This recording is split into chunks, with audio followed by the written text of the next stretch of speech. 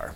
So, abnormal psych, we're back. This is part 2 of anxiety and obsessive compulsive disorders. Remember that this chapter 6,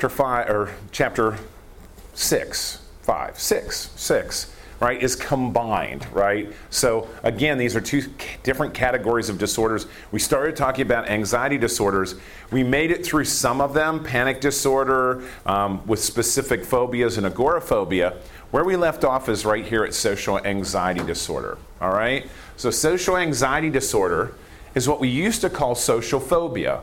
In fact, we used to just consider it like, here's phobias. One type of phobia is specific phobia, one type is agoraphobia, and one type is social phobia. And of course, under specific phobia, there's animal type, situation type, all that. Well, here we just kind of separated out. We kind of got rid of one of the umbrellas. So we kind of put it in its own little category, right? Social phobia. Notice it says it's similar to specific phobia, except the symptoms are connected to situations where you're exposed to unfamiliar people or you're at the scrutiny of other people and you feel like you're going to act in a way that might be embarrassing or humiliating. So there's actually different kinds of what we call clarifiers to determine what we're talking about here. One example might be social phobia with limited interaction. That means that maybe in groups, you're great. Group of 20, you fit right in, you're part of the group. One-on-one situations, incredibly threatening to you. So it's limited interaction. Does that kind of make sense?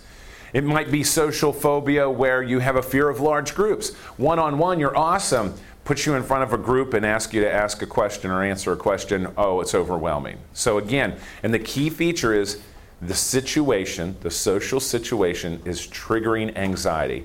And you want to avoid the anxiety, so you try to avoid the social situation. Imagine that you have a fear of public speaking. Again, that's a form of social phobia. So you stand up here, we talk about performance phobia, the risk of performing in front of others. So you have a speech class and you go and have a panic attack right before your speech. And you need speech class in order to get your degree, but you can't make it through the class because it's so debilitating. That's when we talk about an abnormal behavior. Does that make sense? Like all of us get nervous in front of groups. I get nervous in front of groups, but I still do it. Do you get so nervous so anxious that you can't perform, you can't do it?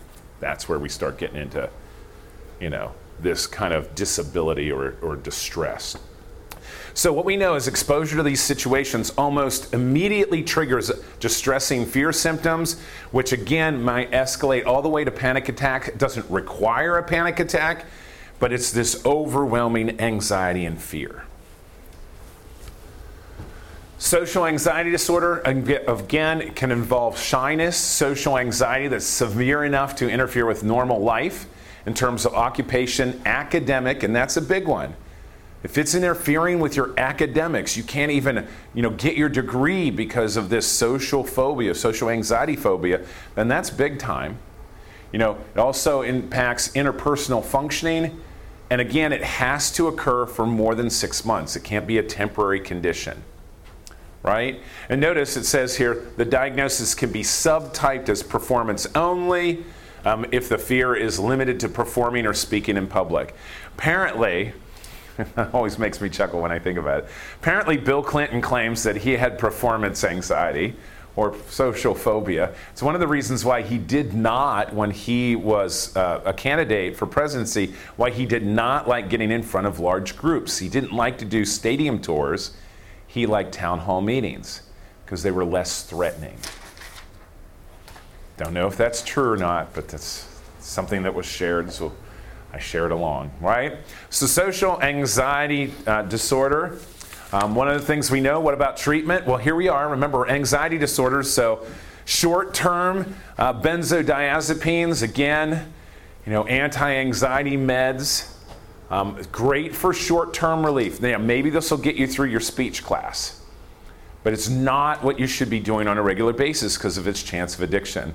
I once, in this class, Abnormal Psych, I was teaching at another campus, and I had a woman that was doing a presentation, 10-minute presentation on anxiety disorders, and she was all nervous in the hallway beforehand, and she said, I'm sorry, I just need a moment to get myself together. And I'm like, okay, I'll walk in and you come in when you're ready.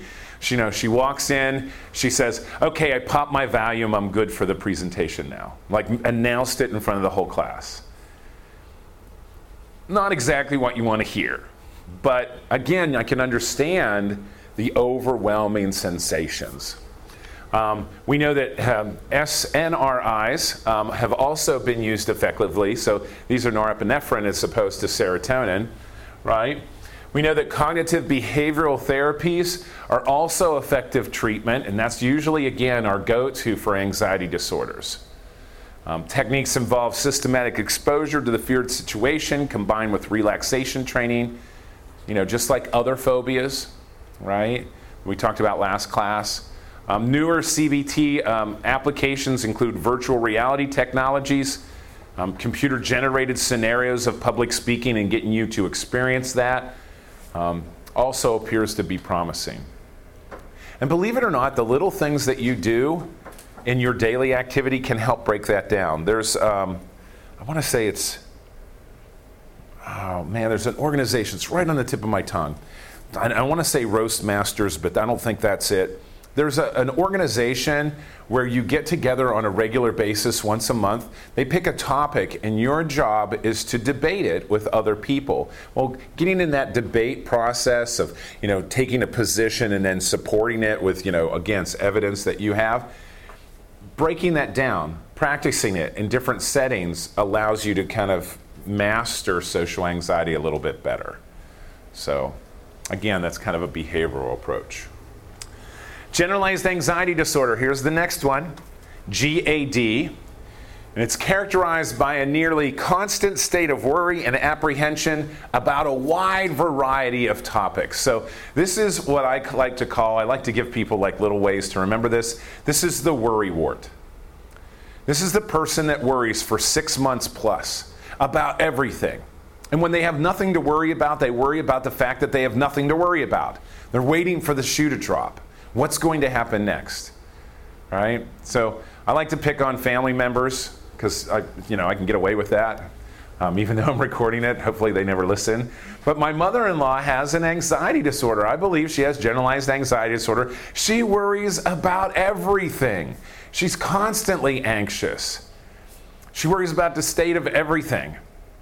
And so again, and sometimes things outside of her control she can't do anything about, but she worries anyway.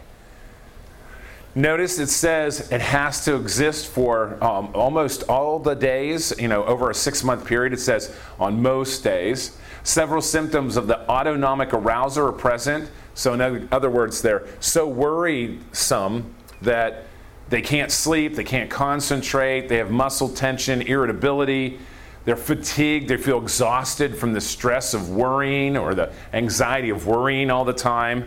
And it gets to the point where it interferes with their daily life. Notice it says people with GAD find their worries difficult to control, distressing, and physically troublesome. But here's the key. With generalized anxiety disorder, it doesn't seem to get to the level of a panic attack. So I like to describe this as a low level of worry, but constant.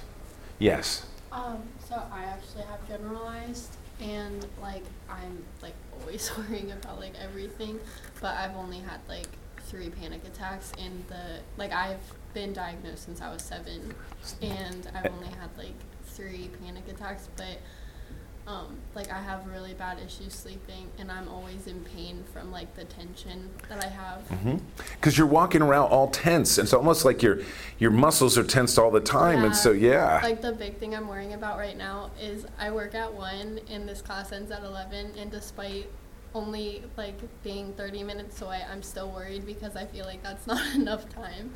But right. In my head, I know it's enough time, but I'm still stressing about it right now. And that's a perfect example. Thank you for sharing that, right? You said you've been suffering from GAD since you've been 7? Yeah, so 12 years. 12 years. So 12 years you've been struggling. And like you said, class ends at 11. You've got a half-hour trip to get to work. You don't have to be there till 1.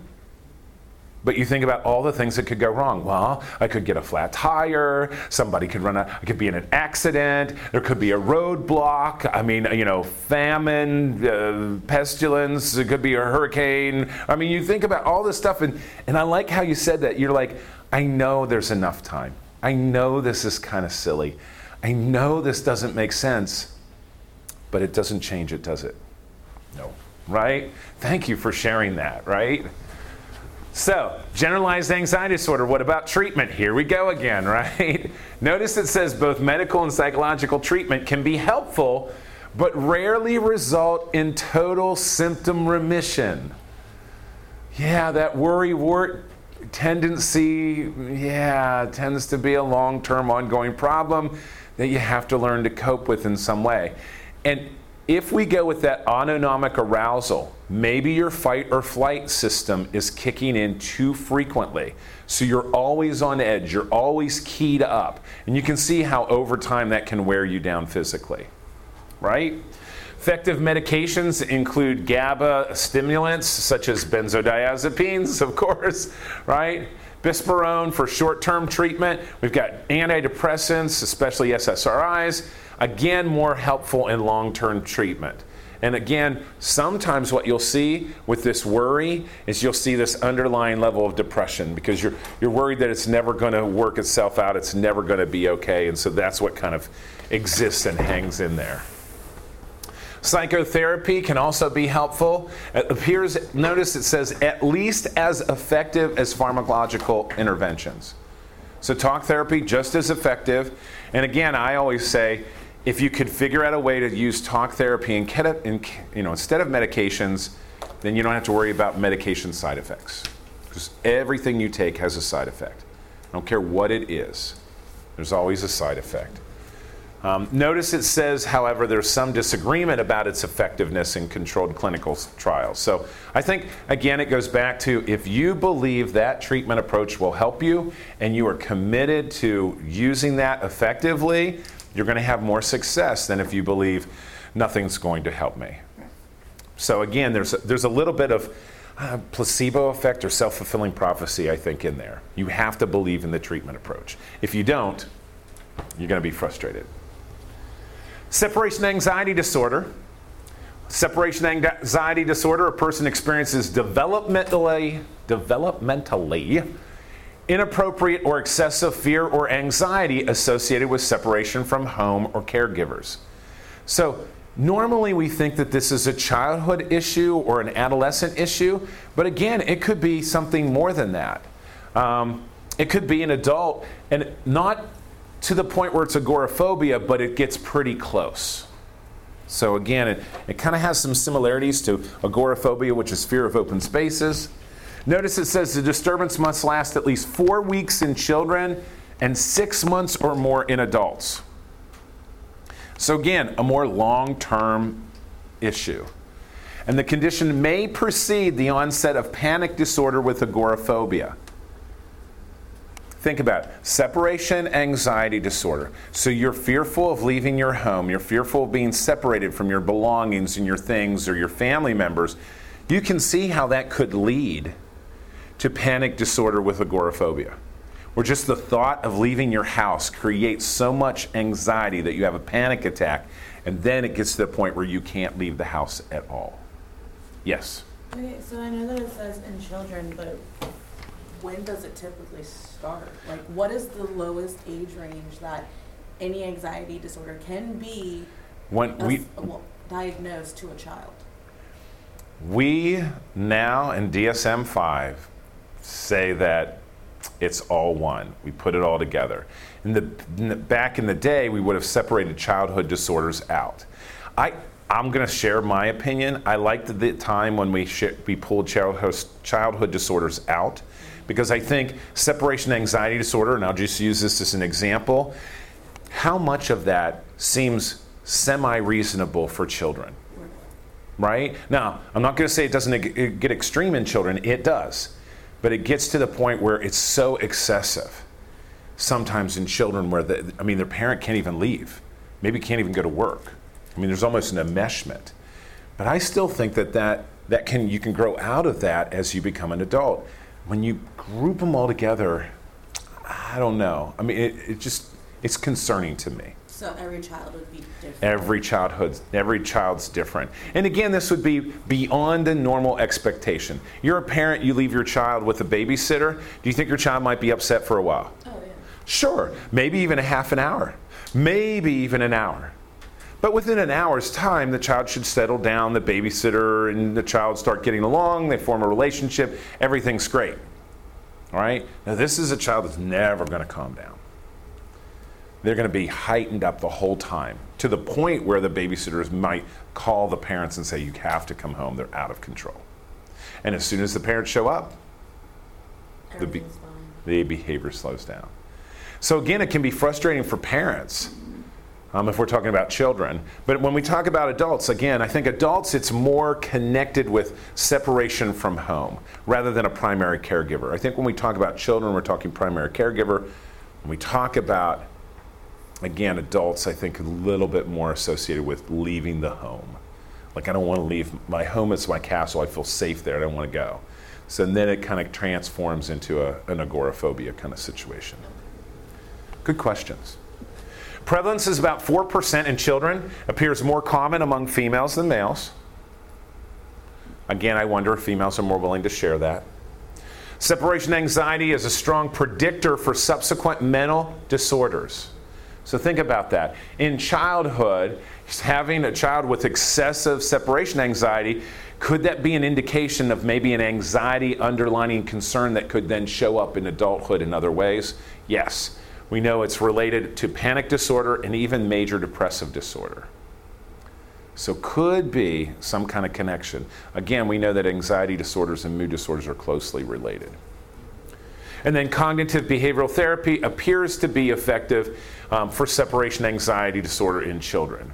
So again, talking about it, your parents are leaving, they're just going out on a date, they're not going to die, there's not going to be a car accident, working through those feelings and coming up with some behavioral techniques to deal with it. Yes? So in all of these anxiety disorders, there's been take the medication that can help you as part of treatment. And then it's improving your sleep and improving your ability and improving all these things. My question is when you're taking the medication, what is the medication actually doing that's calming you down? Is it, so a person has ADHD inattentive type and they take, say, Ritalin, Adderall, or Concerta, or whatever, and then they feel more rested. Is that because the meds are basically slowing down your brain functioning so that you're not as tired about everything? I want to kind of caution you. So you said ADHD inattentive type. So that means you have a difficult time focusing attention. Your mind's racing from topic to topic to topic. Give you a stimulant that allows you to hone in and focus more specifically. Uh-huh. And I think that's the benefit. So. Okay. Now back to this. What is it doing exactly? Yeah. It's calming you down. I think what it's doing when you give the medication is it's getting the autonomic nervous system to not react as impactful. So it's not really a tranquilizer, but essentially that's... Benzodiazepines, things like Valium, are tranquilizers. Okay. That's why they're addictive, because people fall into that. With SSRIs and antidepressants, tricyclic antidepressants, they don't have that addictive quality, so they tend to stabilize the mood a little bit more. And I think, think about pulling it in with normal ranges. An antidepressant doesn't mean you're not going to feel depressed. You are, but you're just not going to feel extreme depression. So again, I'd like to think it limits the range of emotions within normal ranges as opposed to being excessive, if that helps. Yeah. Let's talk just one more second about again, taking a medication for an autonomic arousal. So maybe my tendency is to jump into fight or flight too quickly. This medication allows me to maybe calm that or pause that a bit, to give me an extra opportunity to think about it before I immediately jump into that realm. Okay. So you're really just treating the symptom, and that's one of the reasons why if I take you off the med, what do you think is going to return? Yeah. You got the autonomic arousal is going to come back unless the body somehow reestablishes a new homeostasis. In some cases it might, in other cases it doesn't. Does that help? Mm-hmm. Yes. I was just going to touch on the treatment. But Yeah, go ahead. Okay, so I'm on 2 different types of anxiety medication because last year I went from extreme depression to extreme anxiety. I'm on Buspor, which is it was one of the treatments for generalized, and then I'm on hydroxyzine. Main reason is because they have the lowest doses of addiction rates. So instead of me being on Xanax and Valium and all those different types where it does put you in a trance and it doesn't let you like really think like you should, I'm calmer. I can focus a lot easier. Like last year, my anxiety got so bad that I didn't want to get out of my house because I was afraid I was going to get into a car accident. My brother passed away due to a car accident, but he was hit while walking. So for me to even think that I was going to get into a car accident that had no like relevance at all, I couldn't sleep because I thought I was going to die in my sleep, but I would sleep during the day. So it didn't really make any sense. So when I went to my doctor, eventually after like 4 tries of being like, yeah, I'm going to go, and then I'm not going to go because I thought I had it under control, she put me on the 2 because I didn't want to be in the trance-like state because it's not, I don't want to be addicted to a drug that I have to be reliant on. With these drugs, it just counteracts those tensions and those thoughts, and I still have them, and I still go through my moments where I'm like, I really don't want to get in this car, but I have to. I'm a lot more focused. My grades are a lot more better. Like, it counteracts everything. Like, my depression does come and go. It doesn't fully get rid of it. It just calms it down to where I can focus. It puts it within normal ranges. So in case when you think you had ADD as an adult, it's really your anxiety just going and going and going, and you really can't focus on one thing because you're so worried about other things. And I think if we're talking about that autonomic arousal, think about genetics, right? Could it be that you have a tendency for your autonomic system to kick into fight or flight mode too quickly? Yeah. Let's just say, for sake of argument, inside your brain, right, you have a homeostasis. You've got a system that is monitoring the oxygen level in your cells, right? Let's say that, again, variations in oxygen level is normal in every single person in here, just like temperature. If your 98.6 is norm, and you happen to be 97, no big deal, right? If you happen to be 96.2, no big deal. It's still within normal ranges, statistically. It's just an average that fluctuates. But maybe your system is so honed in on oxygen levels that slight deviation that's still within normal puts your system into alert. So it notices an oxygen drop, and automatically your autonomic nervous system says, we need to take extra breaths, we need to get more oxygen in, I'm going to start to get heightened up, and then it takes over. So what the medication does is pull it back into a normal range of responses, if you want to think of it that way. And that's what we're talking about. When we talk about mood disorders, we give you an antidepressant. It doesn't make you walk around going, oh, your dog died. Oh, I'm happy. No. It means, oh, my dog died? I mean, you're still feeling sad, but it's within the normal ranges of sadness. It's not like, my dog died, I need to jump off a bridge, I can't survive without the dog. It's not that extreme. So again, it pulls it back into normal, if you want to think of it that way. So, good job. Thanks for sharing that stuff. I truly appreciate it. So hopefully that's a learning experience. All of you that have shared that, and I do appreciate that. One thing I always say, remember, this is a class, so please respect everybody else. Don't carry people's stuff outside of here and go, oh, do you know that she has an anxiety disorder since age 7? Oh my goodness, right? Don't go do that, because you wouldn't want someone talking about you. So let's just respect each other. But I appreciate the fact that you feel comfortable enough to walk out there, so thank you. So, selective mutism. Let's wrap up these anxiety disorders. I do want to talk about obsessive compulsive disorders, and I'd like to show you some videos, so let's see if we can get there. All right, so selective mutism, central component of selective mutism is the persistent failure to speak in situations where speaking is expected, such as social and work settings. So the individual does speak in other situations. That's why we call it selective. So maybe they'll talk with their friends, they'll talk with their stuffed animal, but the minute that someone looks at them or expects them to talk into a situation, they choose to be silent. And so again, it's this choice. And you might say, well, if there's a choice there, then they're in control of it. Well, maybe not. You remember, the anxiety underneath this may take over and really takes the choice away from them. Because to start to speak creates such anxiety, I can't deal with it. Almost think about a phobia. So my way of avoiding the feared object is not to speak at all, because I'm afraid I'll open my mouth and embarrass myself. Does that kind of make sense? So here's what we have, right? It says, the first month in a new social situation, selective mutism can be diagnosed if there's failure to speak persist 1 month and is not due to a lack of knowledge about the language. So you move to a new area, you can't speak. Maybe you move to, China, you can't speak Chinese, so you have no way to be able to communicate at all. That's why you don't open up your mouth. That's explainable. This is not due to that. Notice it says here it's not due to a lack of comfort with the spoken language. Embarrassment about speaking connected to communication disorder like stuttering. So you have a stuttering disorder, and so you're not talking because you're afraid of the stuttering disorder showing itself. That's, again, it's a response to a stuttering disorder. It's not a disorder in and of itself. Does it kind of make sense? This is where it's a disorder in and of itself. And it's also not related to a pervasive developmental disorder or psychotic disorder. Again, because that means it would be better explained by psychosis or maybe autism, something like that.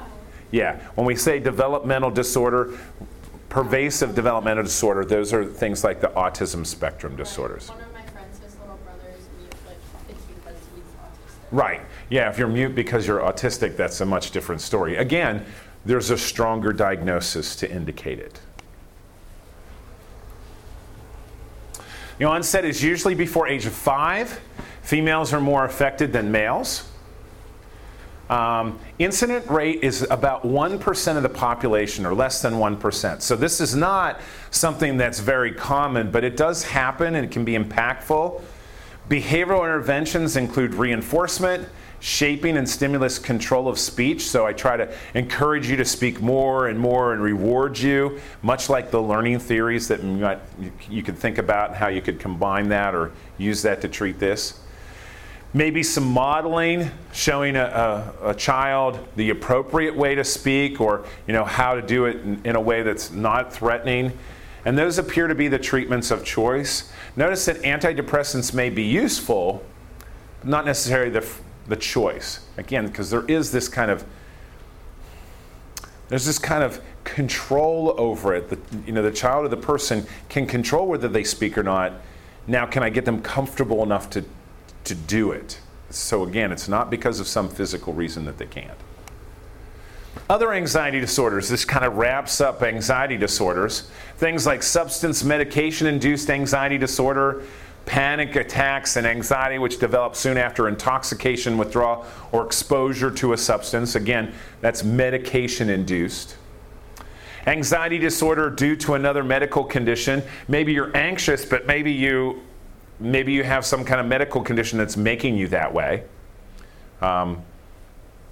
Cancer, some kind of cancer. Or you get a cancer screening and it comes back possibly, a present for precancerous cells, and you go, oh, that makes me anxious. HIV, we could talk about that and what that might kind of progress into. So again, there's another reason for it. The other category here is other specified anxiety disorder when applied that doesn't meet the criteria for something else, so it's kind of a catch-all. You have an anxiety disorder, but it's not specifically a phobia or generalized anxiety disorder. It doesn't really fit any of the other categories, but we know that there's an anxiety root.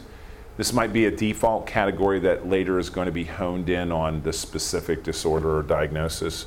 And then unspecified anxiety disorder. Again, we're just not sure where it's coming from. Questions about any of that?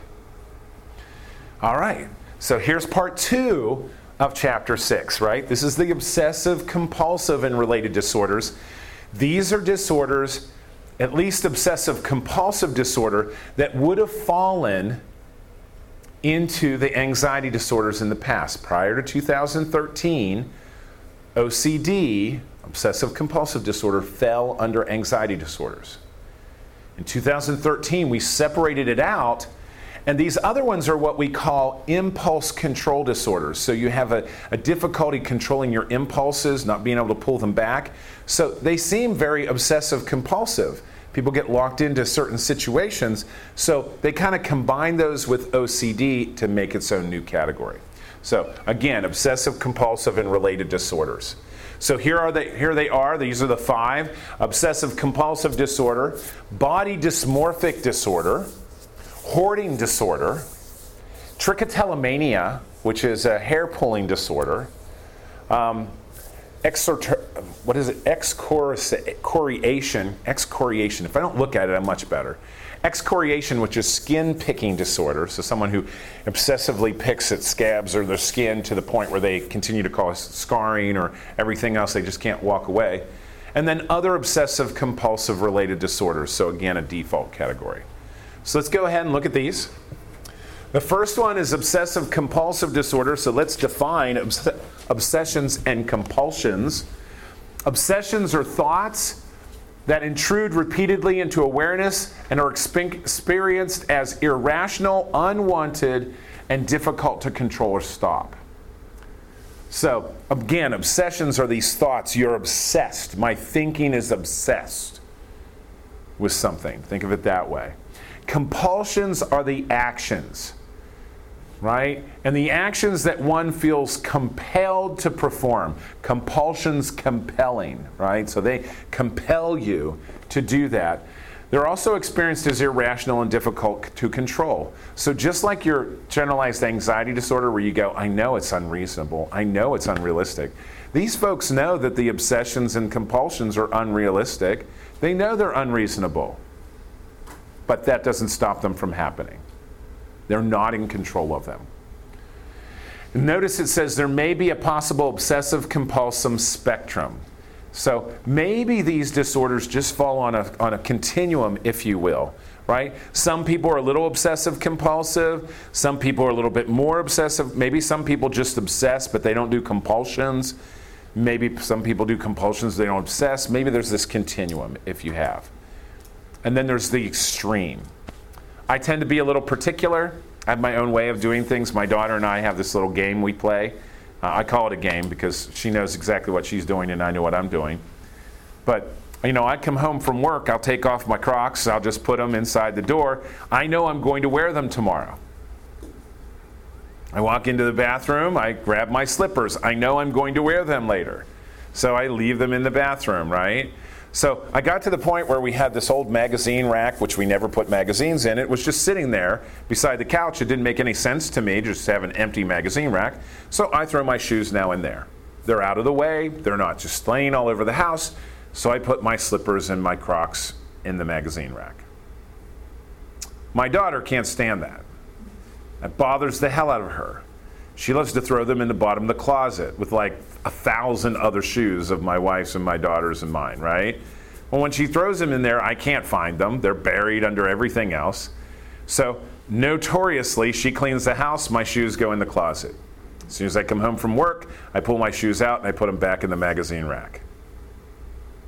It's just a little game, right? Because I'm particular. I want them in the magazine rack. They're not bothering you, just leave them there. She's particular. I don't want them in the magazine rack. So again, one might say that's a little obsessive compulsive, but it's not to the point where it's detrimental to our lives or our livelihood. When it gets there, then it becomes problematic. So maybe that's the continuum if you want to think about it. Yes? My niece is 10, turning 11 in December, and we knew she had anxiety for a whole slew of things for another day, but she recently has been diagnosed with OCD because not only is her anxiety so bad that it cripples her sometimes, her OCD is so bad that it then also makes the anxiety worse, but she cannot leave the house and not have a meltdown if we don't go through every single room and make sure every single door is shut. And before we shut all of those doors, we need to check every single radiator and make sure that everything is at least her arm length away, because what happens if it's too close and then it's going to catch fire to the house and then we're not going to have a house.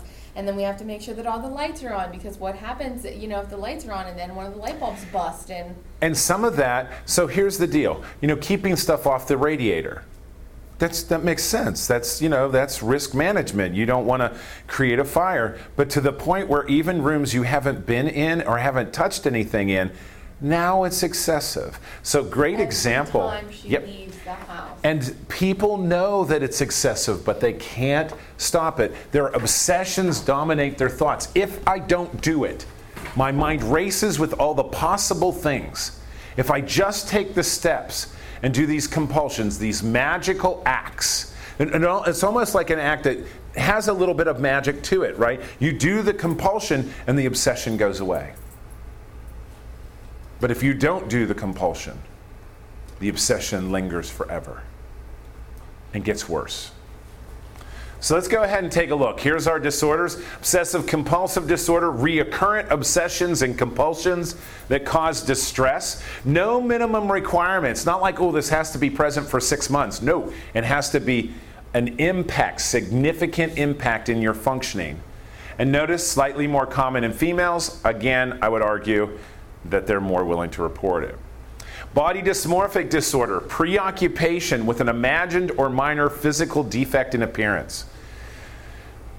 I don't know if it's a good example anymore, but because he's been passed away for a while. But I always like to pick on Michael Jackson for body dysmorphic disorder. Michael Jackson was a good-looking young man, you know, pop star, right? Now, I know he did have a skin condition. It caused his skin color to change, you know, as he got older. But one of the things, he got obsessed with his nose. And if you recall, towards the end, he had so many surgeries on his nose almost looked flat, like a pig nose. It was really almost odd the way that his physical appearance appeared.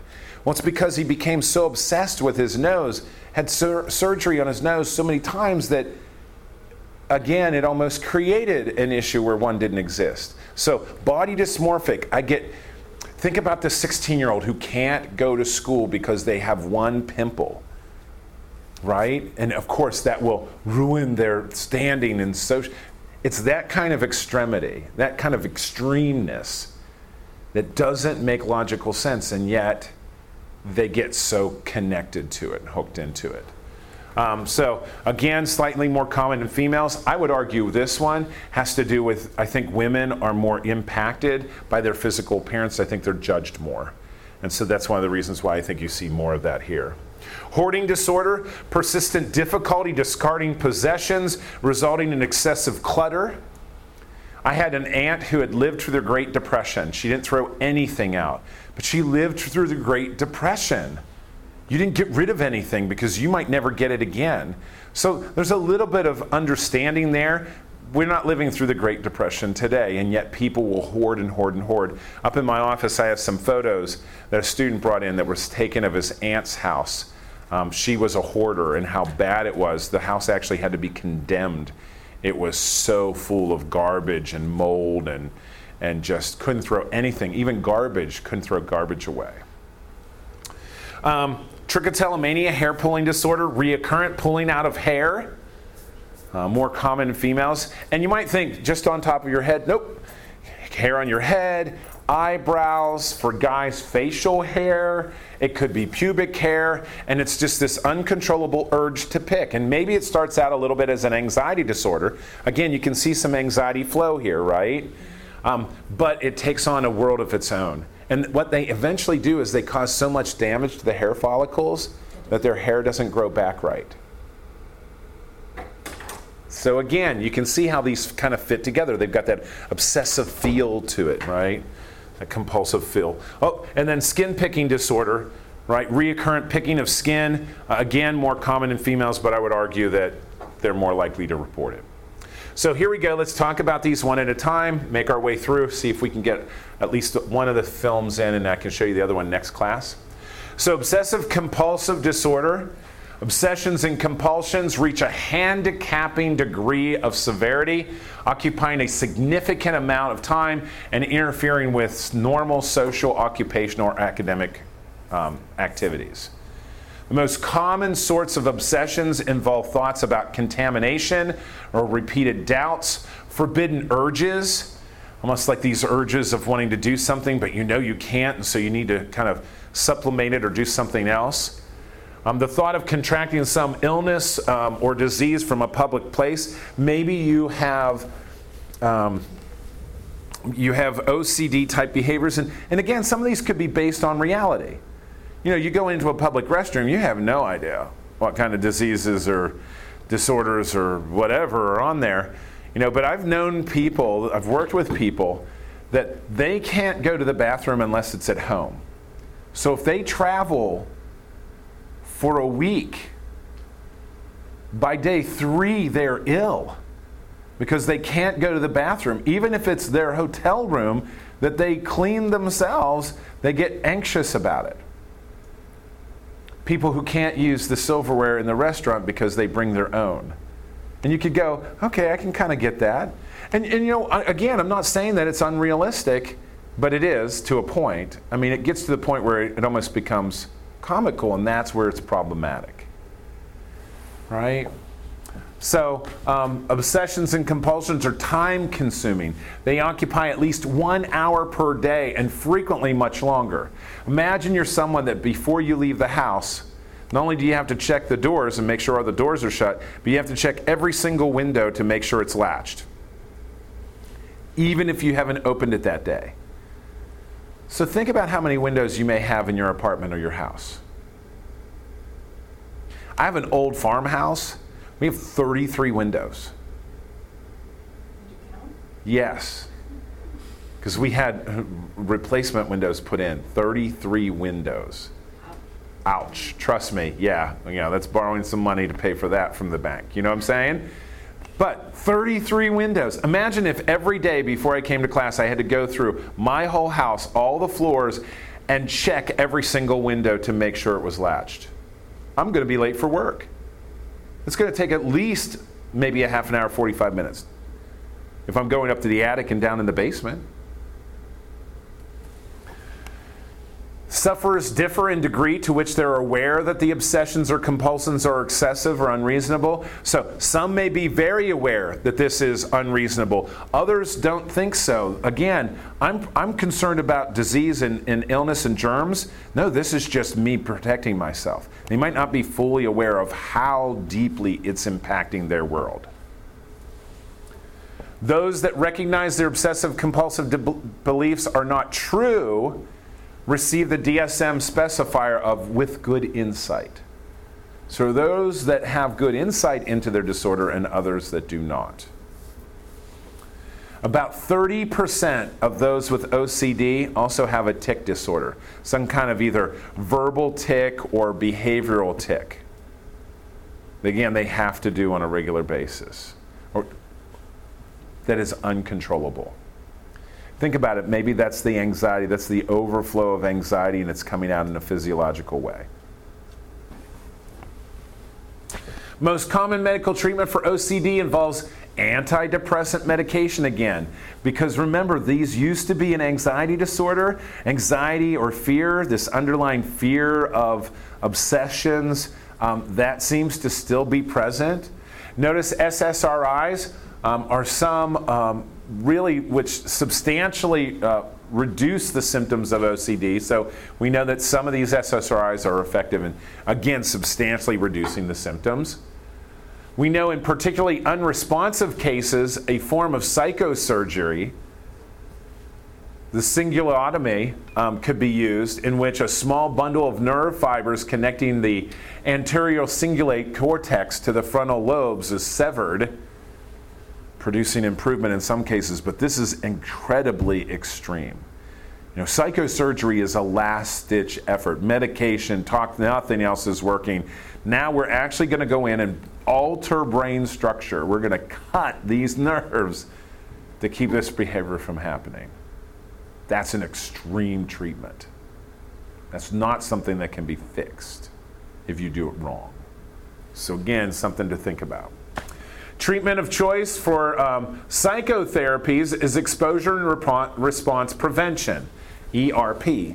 So maybe you're someone who has to pick everything up, right? Everything has to be orderly in their place, right? So what I do is I throw stuff around the house. It's going to, of course, upset the hell out of you, but I prevent you from responding to it. I expose you to that feared kind of object, situation, clutter, and now I get you to not respond to it. So I prevent you from responding. Your normal way would be to pick it up. In a therapy session, we're having a conversation. I crumple up my notes, I throw them on the floor, I miss the trash can. You want to get up and go throw that away. I'm like, no, we got people to do that. And that's going to bother you. The whole time we're talking, you're staring at that piece of paper on the floor. And now let's talk about that piece of paper. How is that harming you in any way? Let's work our way through that. Get you to relax and let it go. So you can see how that could be an effective treatment.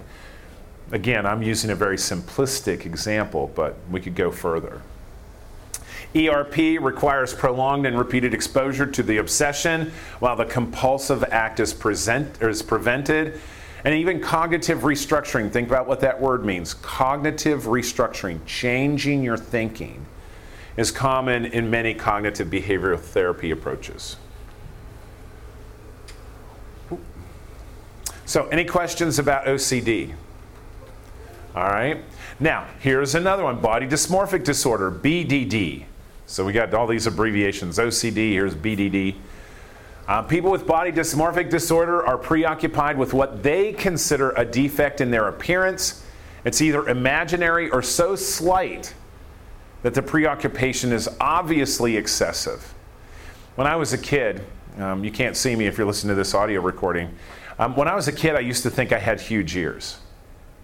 I was I think because I wore glasses and I felt like that pushed my ears out.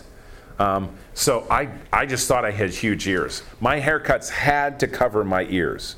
So believe it or not, I've had long hair, I've had a mullet over time, I've had permed, body wave, been blonde for a while, you know. Yeah, I know, you're looking at me. Now I'm just gray.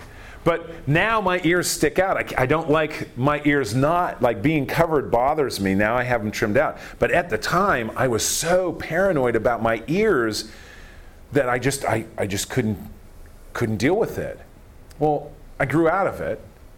But this is someone, again, that would maybe not grow out of it. It continues to permeate them.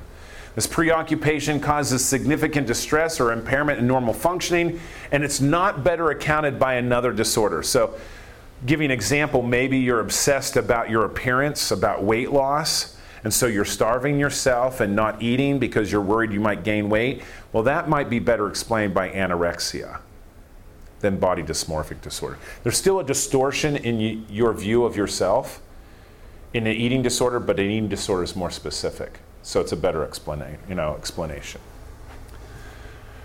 The preoccupations could involve things like wrinkles, complexion, facial proportions. You don't like the way your face is shaped. It could include things like the size or shape of your lips, your nose, your eyebrows, your cheeks, your ears, your hair, areas of the head or face. It also can involve other areas of your body, like showing excessive concern over the size or the shape of your hands. So that's not something we can fix. You got big hands, we can't fix that, right? But people become obsessed over that. Maybe the size of their feet or what their feet look like, their buttocks, their breasts. Maybe they get obsessed about the appearance of their genitals, right? Their penis is too big, their penis is too small, whatever. The body size themselves or just their overall build. Again, some of these things we can't alter. Some we can. You get obsessed about, for example, breasts, then you might have all these breast augmentation or changes, breast reduction, breast augmentation. You have surgery after surgery. And of course, there's a plastic surgeon out there who will do it. But you can only have so many plastic surgeries before you start to have problems with that. Again, I use Michael Jackson as the example. The specifier with muscle dysmorphia has been added in DSM-5 to capture a particular subset of sufferers who believe that their body build is too small or insufficiently muscular. So then they may obsessively go to the gym, try to work out to make it more muscular. People who suffer from this can spend several hours a day checking their imagined defect or finding ways to cover it up or hide it. So they spend hours and hours and hours covering up some blemish that they see that nobody else sees. They may alternate between almost constantly looking into the mirror to avoiding them altogether. They may be concerned that it may lead them to isolate themselves from others, and they may actually start to do that. Some of the other symptoms that can show up are things like depression, obsessive compulsive disorder, social phobia. Again, you have this perceived body issue or image issue, so now you don't even want to socially interact with others, so social phobia may co-occur. Suicidal ideation may be present. If it's something like the shape of your face, something you can't alter, and you're obsessed over it, you're focused on it so much and you can't cope with it, suicidal ideation could come into play. Not uncommon, individuals seek surgery or medical intervention. They may even resort to self-surgery, but oftentimes these make the things worse.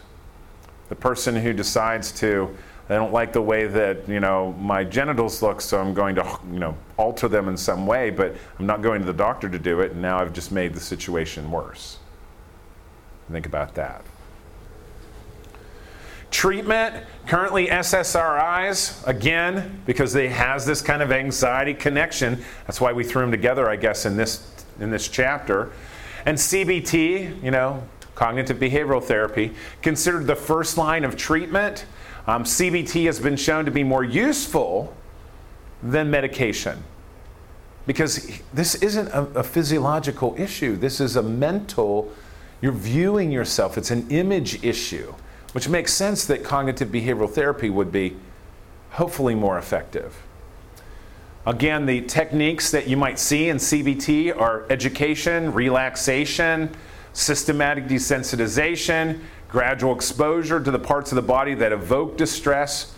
So it's just kind of interesting that, again, it just seems to be beneficial. And again, it's just as beneficial in body dysmorphic disorder as it is with obsessive compulsive disorder. Hoarding disorder. Compulsive hoarders collect items that they later are unable to discard or throw away. They have persistent difficulty in parting with personal possessions, regardless of how valuable they are. So it's not like I'm saving my stamp collection because it's worth money. No, I'm saving one shoe. So let's just say, for our sake of argument, now I have a little bit of hoarding. My wife thinks I have much bigger hoarding problem than I do. I have a little bit of a hoarding problem. I'll admit that I kind of do. And unfortunately, over time, it has proven itself correct. Like it's actually reinforced itself. I'll give you an example. So maybe I have a blender. The blender breaks, right? So the motor's shot, the motor should be thrown out, but I save the bowl from the blender, right? I save the top and the blades from the blender. Well, I might never buy that brand of blender again, but I say, ooh, I could get a blender that maybe this might fit, and so I have a replacement, right? And so then I save it, or I have it in the house. And then, of course, I never use it again, so it just collects dust or everything else. I had a different puppy. My dog decided to eat one of my Crocs. Brand new pair of Crocs, ate one of them. So now I've got like a left Croc that's in perfect condition with no right. And so for a while I held on to that shoe, and my wife's like, why are you holding on to? I'm like, well, honey, maybe the dog will eat one of the other shoes. And I'll look out and the dog will eat the left one. So now I have a left one that's okay and a right one that's okay, and I'll have a complete pair again. I know that sounds corny, right? But it could happen. It could happen. And all it takes is one time for it to happen, for it to justify. I had microwaves, like the microwave died, I've got the microwave. Ended up breaking the little round rotator thing in the microwave that we had. Walked out to the barn, here was a spare microwave. Guess what? The little glass thing fit our microwave. Perfect, ding, ding, ding. Don't have to get a new one. Justified all the hoarding I've done in my life. Yes. So my grandfather is a little bit of a hoarder. His house is kind of crazy. Not as crazy as you see on like TV shows, but he has 2 garages, top and bottom, filled with all this stuff that he just doesn't need. I swear he has like 7 chainsaws. Mm-hmm. Half of them he doesn't even know where they are, and then more than half of them don't work because he wants to fix them. Right. And then sell them. Right. But And that's always the idea. That's my hoarding too. Is like, I have this idea, well, I can fix them up. I can do something with them, but then I never have the time to actually sit down and do it. And so the hoarding starts out innocent enough, but then it gets to the point where you have 2 full garages. yeah, my mom grew up like with that, Mhm. and then ever since she like moved out, got her own house, she's like super clean and like kind of like that weird brink of OCD Okay. where she's like, everything has to be super clean, don't touch this, like just leave everything alone. Right. There's no like messes, I don't want anything. I don't want hoarding because I Right. know where that's going to go. Right. Right, exactly. So again, you can see how that happens. I say I'm kind of a hoarder. If you look at our barn, I have 1 stall that is like the catch-all. I haven't gone through it. I moved from a 3-bedroom house into 2 storage units in an apartment building, and then I moved in with my wife, and I've been with her for 10 years now, and I keep saying I'm going to go through that stall this summer. This summer I go through the stall, and then I don't go through it. Next summer, I'll go through it next summer. Next summer is so I don't open the door to the stall because I don't want to see what's in there. So that's just the default, the catch-all. So I argue that I'm not as much a hoarder as I could be. I mean, I think I have hoarding tendencies, but I don't know that I'm full-blown hoarder, right? I do tend to throw garbage away, although sometimes I have a difficult time determining what's garbage and what isn't. So here we go. Hoarding causes significant, clinically significant distress and impairment in compromising living situations. This is where it becomes problematic. When we talk about full-blown hoarding, we're talking about individuals who they can't throw anything away. Mold starts to occur in their house, garbage and infestation because they can't throw anything away. That becomes a little extreme. You walk into my barn, I do save cardboard too, because I like to have bonfires every once in a while. And so when I have a bonfire, it's always great to start it with cardboard. So I've got, one area, it's just cardboard stacked to the ceiling, but it stacks to the ceiling until it's full, and then I take it out and burn it. And then I stack it to the ceiling, and then I take it out and burn it. But while it's in between that transition state, it looks kind of like hoarding. Right?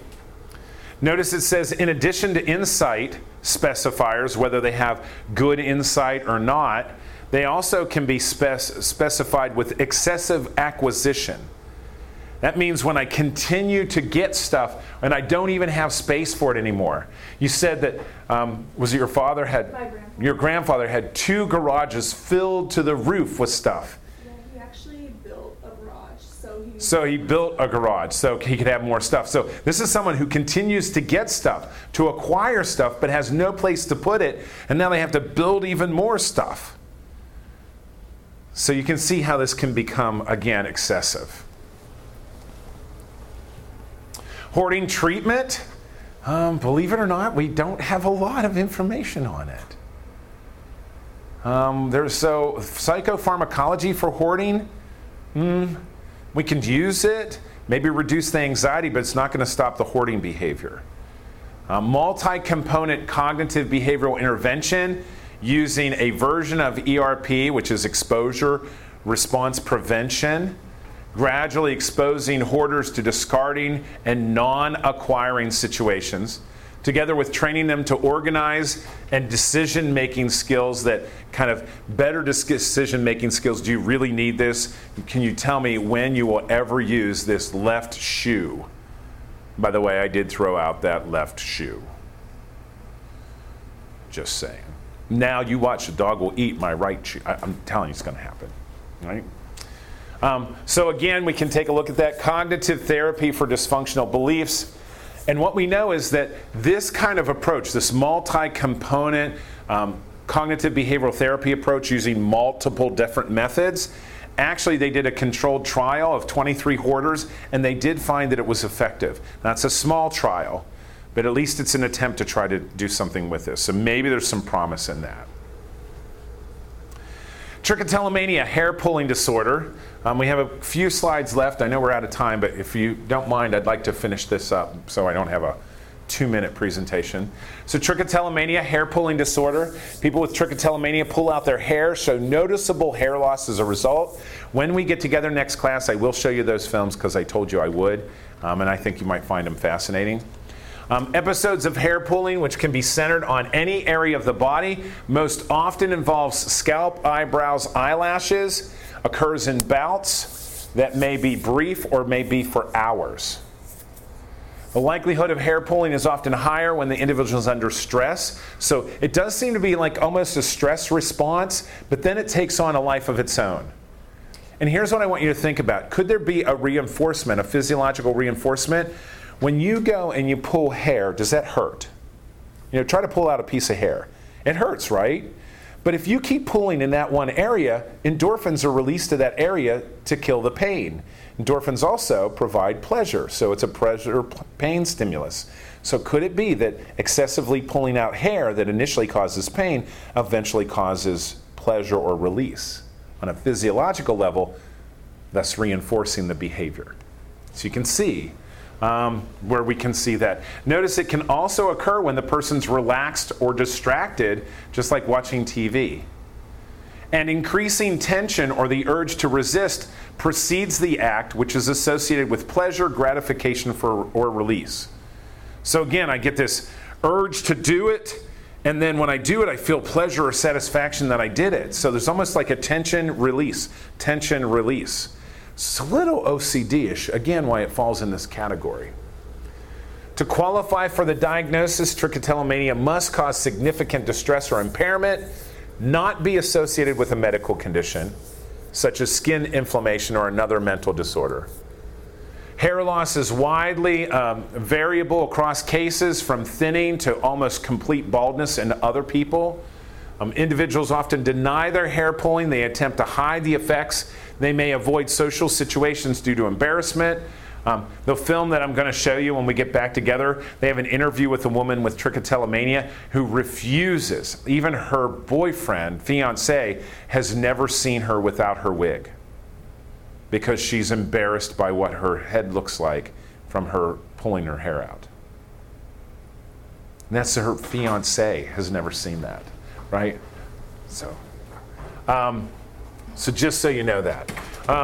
Again, what we see is, treatment. Let's talk a little bit about treatment, and then we have 2 slides left.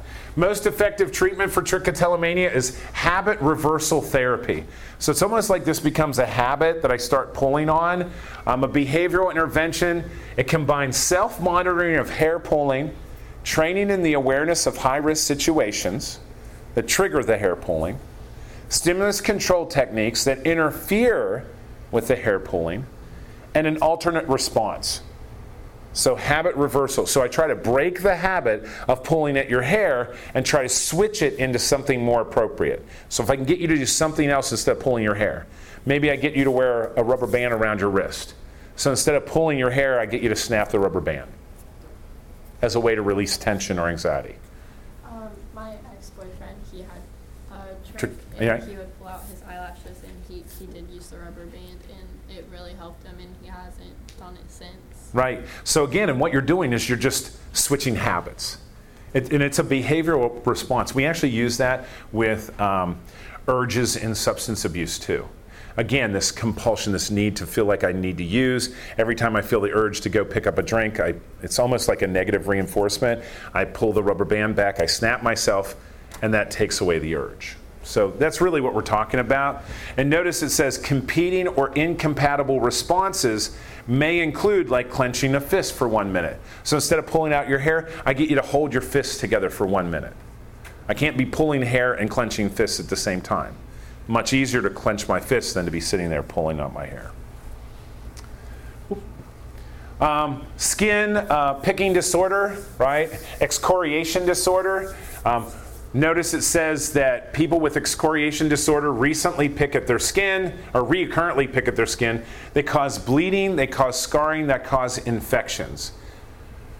The condition tends to first appear in adolescence, often associated with acne. So again, I've got acne, I'm trying to, maybe pop my pimples, whatever, but then that skin picking disorder starts to take a life of its own. Now, if I have any kind of scab, for me, I have to tell you, I kind of have a little version of that. I like to feel smooth skin. So anytime I feel a blemish or something on my skin, I just start picking at it and then I make it worse, right? So I have to get to the point where I have to stop doing that. But we all do it a little bit. This is where it becomes so excessive, I'm actually causing scarring and damage. Notice it says that it can appear anywhere or occur anywhere on the body, but most commonly involves the head and face. And a significant amount of time, sometimes several hours per day, is spent in the activity. Now I got to tell you, I don't do that. I don't spend hours a day. But people will get obsessed and get connected in and do that. Treatment, SSRIs. Right? They may provide a degree of relief, but notice what it says. Studies have found that the medications really aren't overly that useful. It's just a temporary fix, if you will. So interventions based on competing response training have been employed. So again, that's one of the things that we talk about. Or hormone replacement therapy. We can talk about that as well. And that can be, so there could be some physiological nature to this, but it also could be something else. The last slide, and here we are so we can wrap this up, is what we call substance medication. These are, again, other obsessive compulsive related disorders. So we've got substance or medication-induced obsessive compulsive disorder, repetitively body-focused behaviors that result from intoxication, withdrawal, or exposure to medication. And sometimes we get that. We get, these are side effects, that somehow trigger a physiological response. Obsessive compulsive related disorders due to another medical condition, or of course related to something else. Again, they don't have the full criteria. They don't meet the other categories. So unspecified in some way. So we don't know exactly what the obsessive compulsive nature is, but it seems to be headed that way and we haven't figured it out. Questions about any of these? All right, so thank you for listening. That's the wrap-up of Chapter 6, Anxiety Disorders and Obsessive Compulsive and Related Disorders. So thanks for listening.